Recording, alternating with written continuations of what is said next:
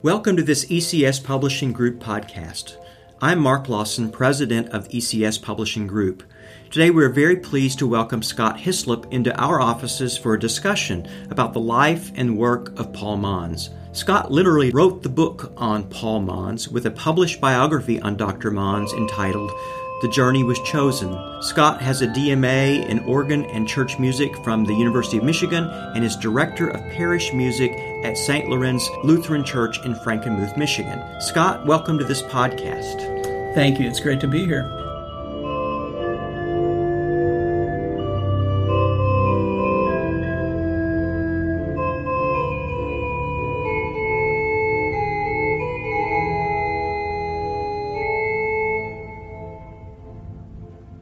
Let me start this conversation by giving just a little background to help our listeners understand the significance of Paul Manz to this company.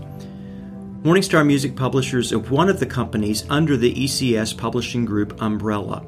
Morningstar was founded in 1987 by Rodney Schrank, who had previously been the editor at Concordia Publishing House, where Paul Manz was originally published. During the fallout from the denominational disputes that were taking place in the Lutheran Church Missouri Synod, Dr. Manz was able to retain his copyrights and place them with the newly founded Morningstar. This move allowed Morningstar to immediately have some premier publications that were extremely popular and brought much needed recognition to the company.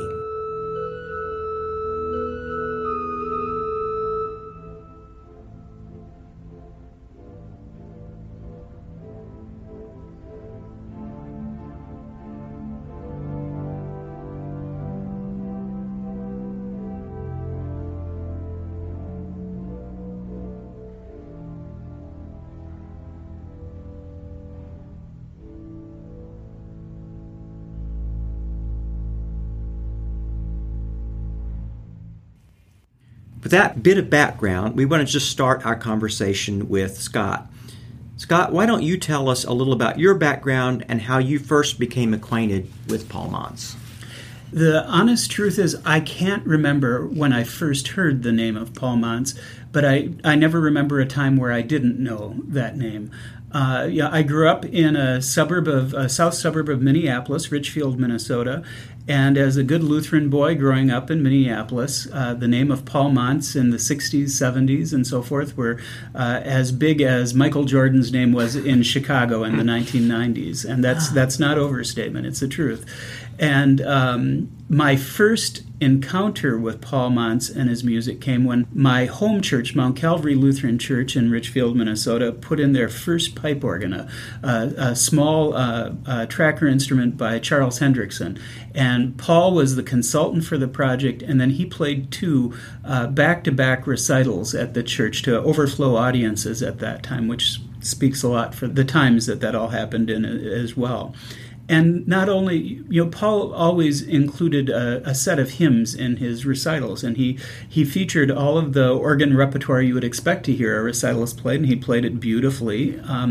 It was remarkable to hear an organ in a church sound like that. I regretfully can't say that I heard the organ featured that way very often, to be polite, in my early days.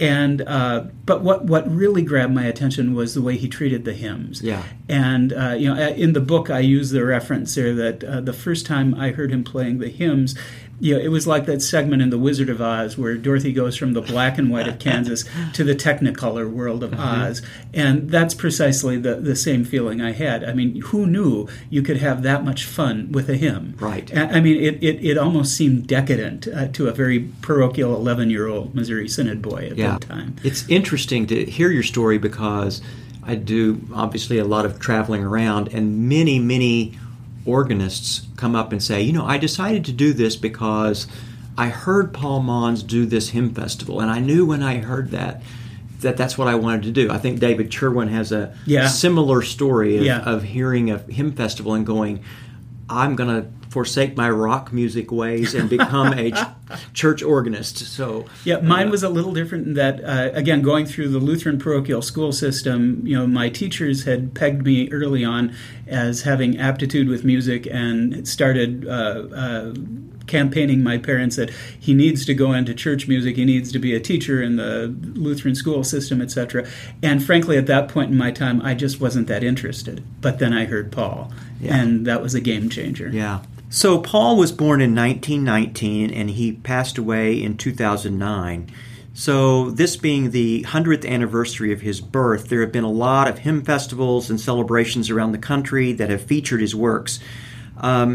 I really think it's a good time to reflect on his legacy and what he left us, and kind of do a summing up of the important different aspects of his life.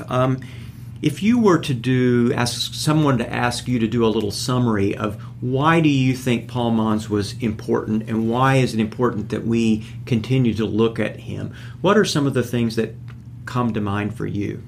There are many things that come to mind, and in no particular order. I would say the first is he viewed the profession, if you will, the vocation of being a cantor in the church as truly a high and holy calling. If not equal to, not far below that of a pastor or clergyman, because he truly viewed his role and expected his students and disciples to also view it as that you were a co-partner in the ministry of the word when you were either directing a choir or proclaiming the gospel from the organ. So I think that was an important thing. And then there's a lot of sub-layers to that one. I mean, that you owed it to the calling, you owed it to the people in the pews to be as prepared as you possibly could be for leading those people in worship. And that's an area he certainly led by example. I mean, this last May when we were in Chicago for his 100th hymn festival at St. Luke's, I was speaking with David Abramson, the pastor there, and he was saying in Paul's tenure at St. Luke, they had to replace the pedal board 3 different times because he wore them out. Because he was essentially in there practicing all day. And he was well into his 80s at that point in time. So it was a remarkable work ethic that he brought, and he expected it out of his students as well. Yeah. Paul had the unique ability to not only be a top-flight musician, but his care for wanting to relate to the people. Yes. I think you mentioned something that he told you at one point. I love this quote. Yeah, I did an interview with Paul back at his 75th birthday for the American Organist magazine, and that was sort of at the beginnings of the high water mark for the tensions between contemporary church music and traditional church music and so forth. And I asked Paul what piece of advice he would give to a young music student starting out these days in church music, and expecting something more along the lines of, well, make sure you get your practicing in and know the texts, etc., etc. His comment was, love the people you are called to serve. And that's a really profound comment when you start to really think about all the implications the word love has. Not just rolling over and giving way, but loving them the way a parent loves a child. You want to do your best for them when you possibly can.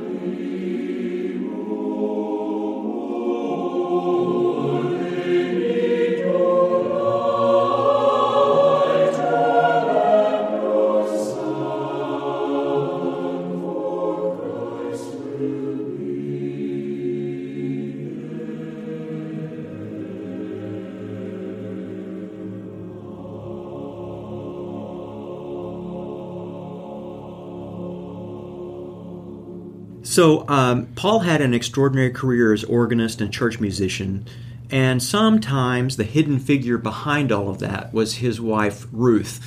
Many of us who had a lot of exposure to Paul know the importance of that relationship, but if they'd never met Paul, they might not know about Ruth.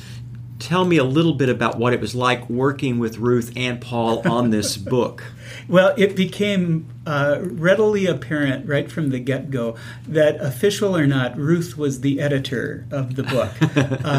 Where she and a sweeter soul with a spine of steel you couldn't meet. I mean, just a wonderful, wonderful woman. And just to backtrack for a second, I firmly believe, and the further along I get with my life and time, and as I've read more and studied more and talked more with Paul's family, the reason that Paul Manz was equally in part to Ruth Manz being herself. She truly not encouraged him, but almost lovingly demanded of him that he spend his time practicing, that he spend his time writing and traveling. I mean, there was a year in the 1960s that he had a leave of absence from Mount Olive so he could be the accompanist for the Roger Wagner chorale. And that was all at Ruth's behest. And that, Paul had always made the joke, if it wasn't for Ruth, I would have been a piano player in a bar somewhere. And I think that those were also very... A good one. A good one, yes. Both a good piano player and a good bar. But, Ruth was just a totally remarkable person to deal with. In terms of my work with the biography and that, Paul would. It was always entertaining. When I had the privilege of sitting with the two of them. Paul would be telling a story and that, and all of a sudden Ruth would get this sweet smile on her face and just sort of shake her head no, and then she'd put her hand on Paul and say, "Well, dear, it wasn't quite like that." And then she would give her editorial version of what had happened. And as I think I mentioned to you yesterday, the funny part to the whole thing became when I started doing some work on the biography with their son John, and I mentioned to John one of these scenarios where his mom had edited Dad, and John paused and said, "Well, it wasn't quite like that either." And then John gave me his version, which I took to be the final version. And so John became sort of the undercover editor to Ruth and that. So. Well, you mentioned something there that I want to go back and follow up on. That is also the importance of Mount Olive in all of this. Mount Olive Lutheran Church in Minneapolis. And Paul went there early on before he went to Europe to study. And that church was phenomenally supportive of Paul. Yeah. So why don't we just, I was going to do this later, but why don't we just go ahead, since you mentioned Mount Olive, and say a little bit about that church and his experience with that church. Well, I think Mount Olive remains still a really remarkable parish, committed to spreading the gospel in the neighborhood and community that they're at. But they have also been wise enough to realize that one of the most valuable ways they could do that was with the musicians that they've had.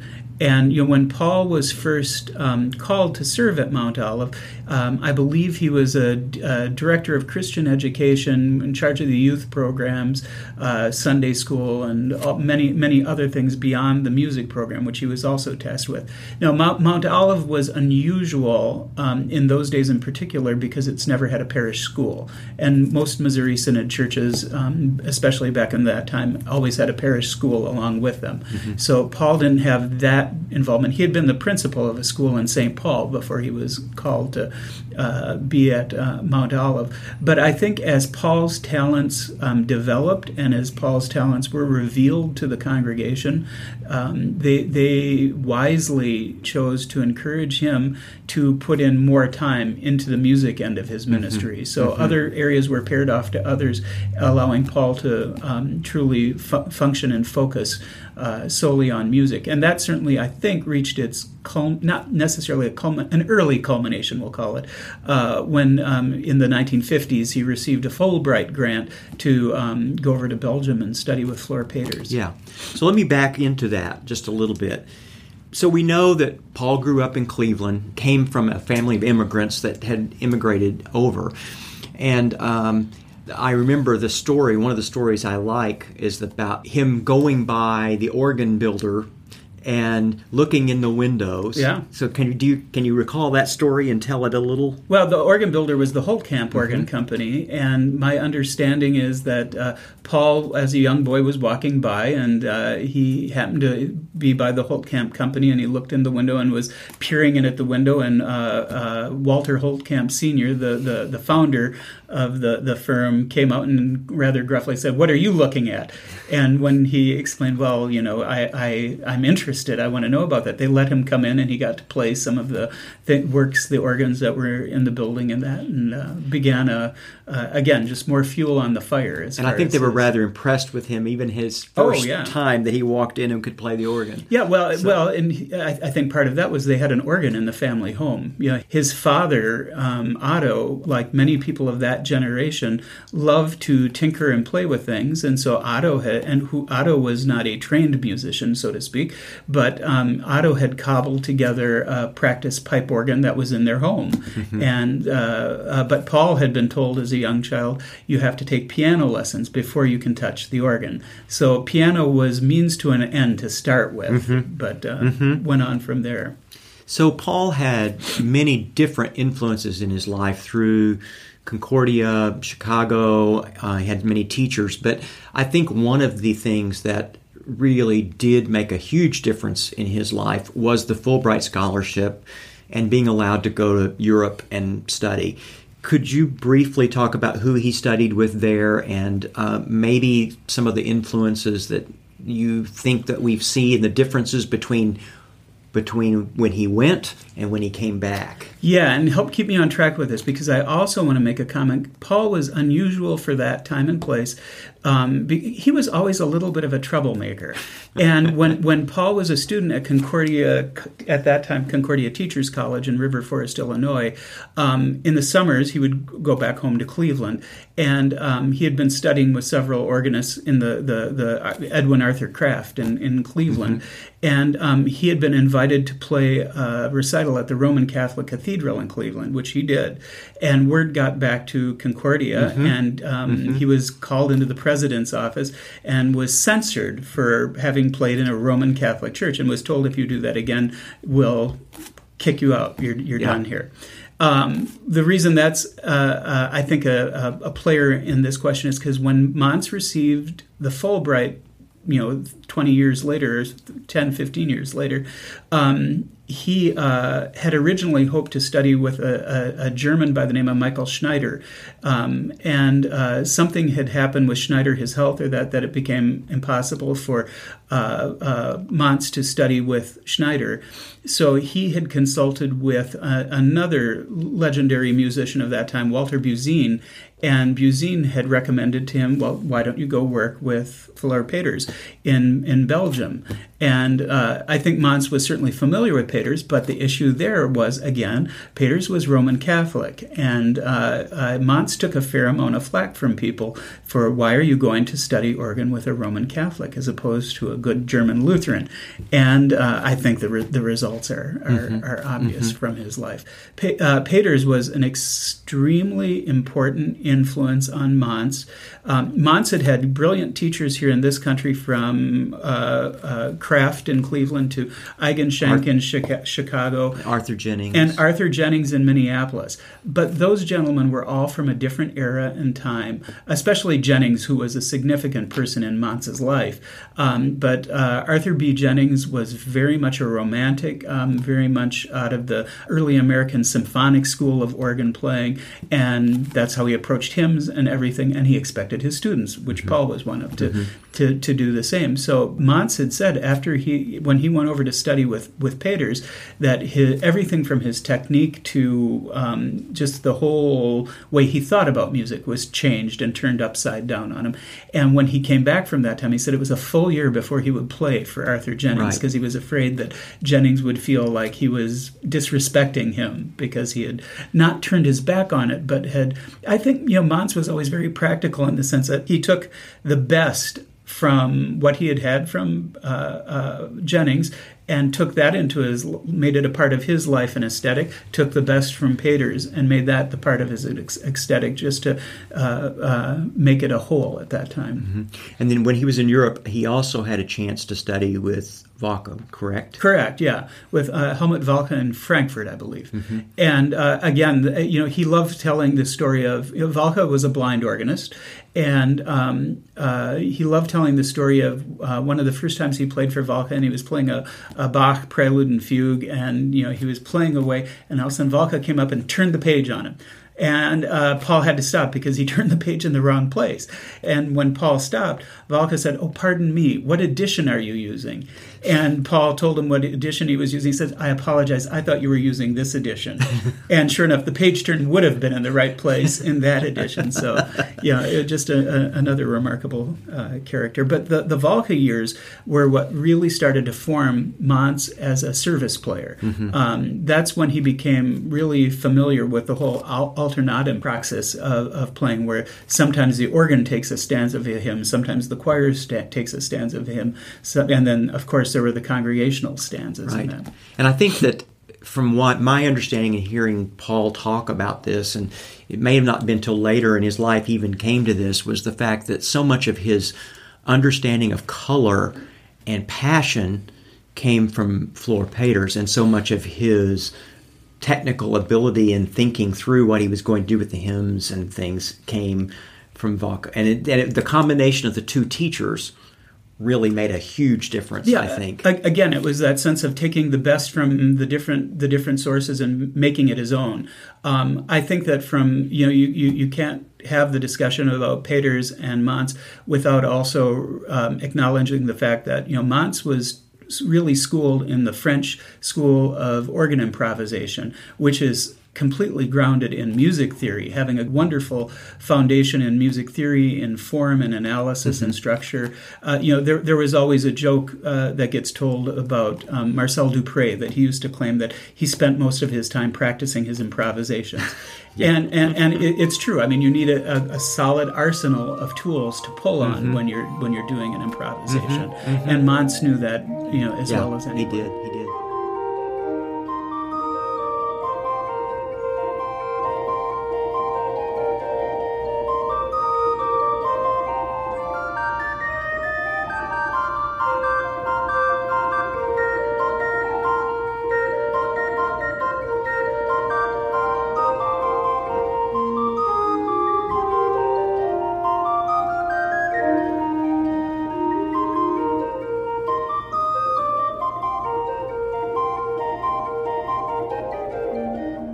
This is the first of 2 episodes with Scott Hyslop, discussing the life and work of Paul Manz. Look for part 2 to hear more about Manz after he returned from his European studies. As always, thank you for listening. Check the description for more information on the pieces that you heard during this episode of the ECS Publishing Group podcast.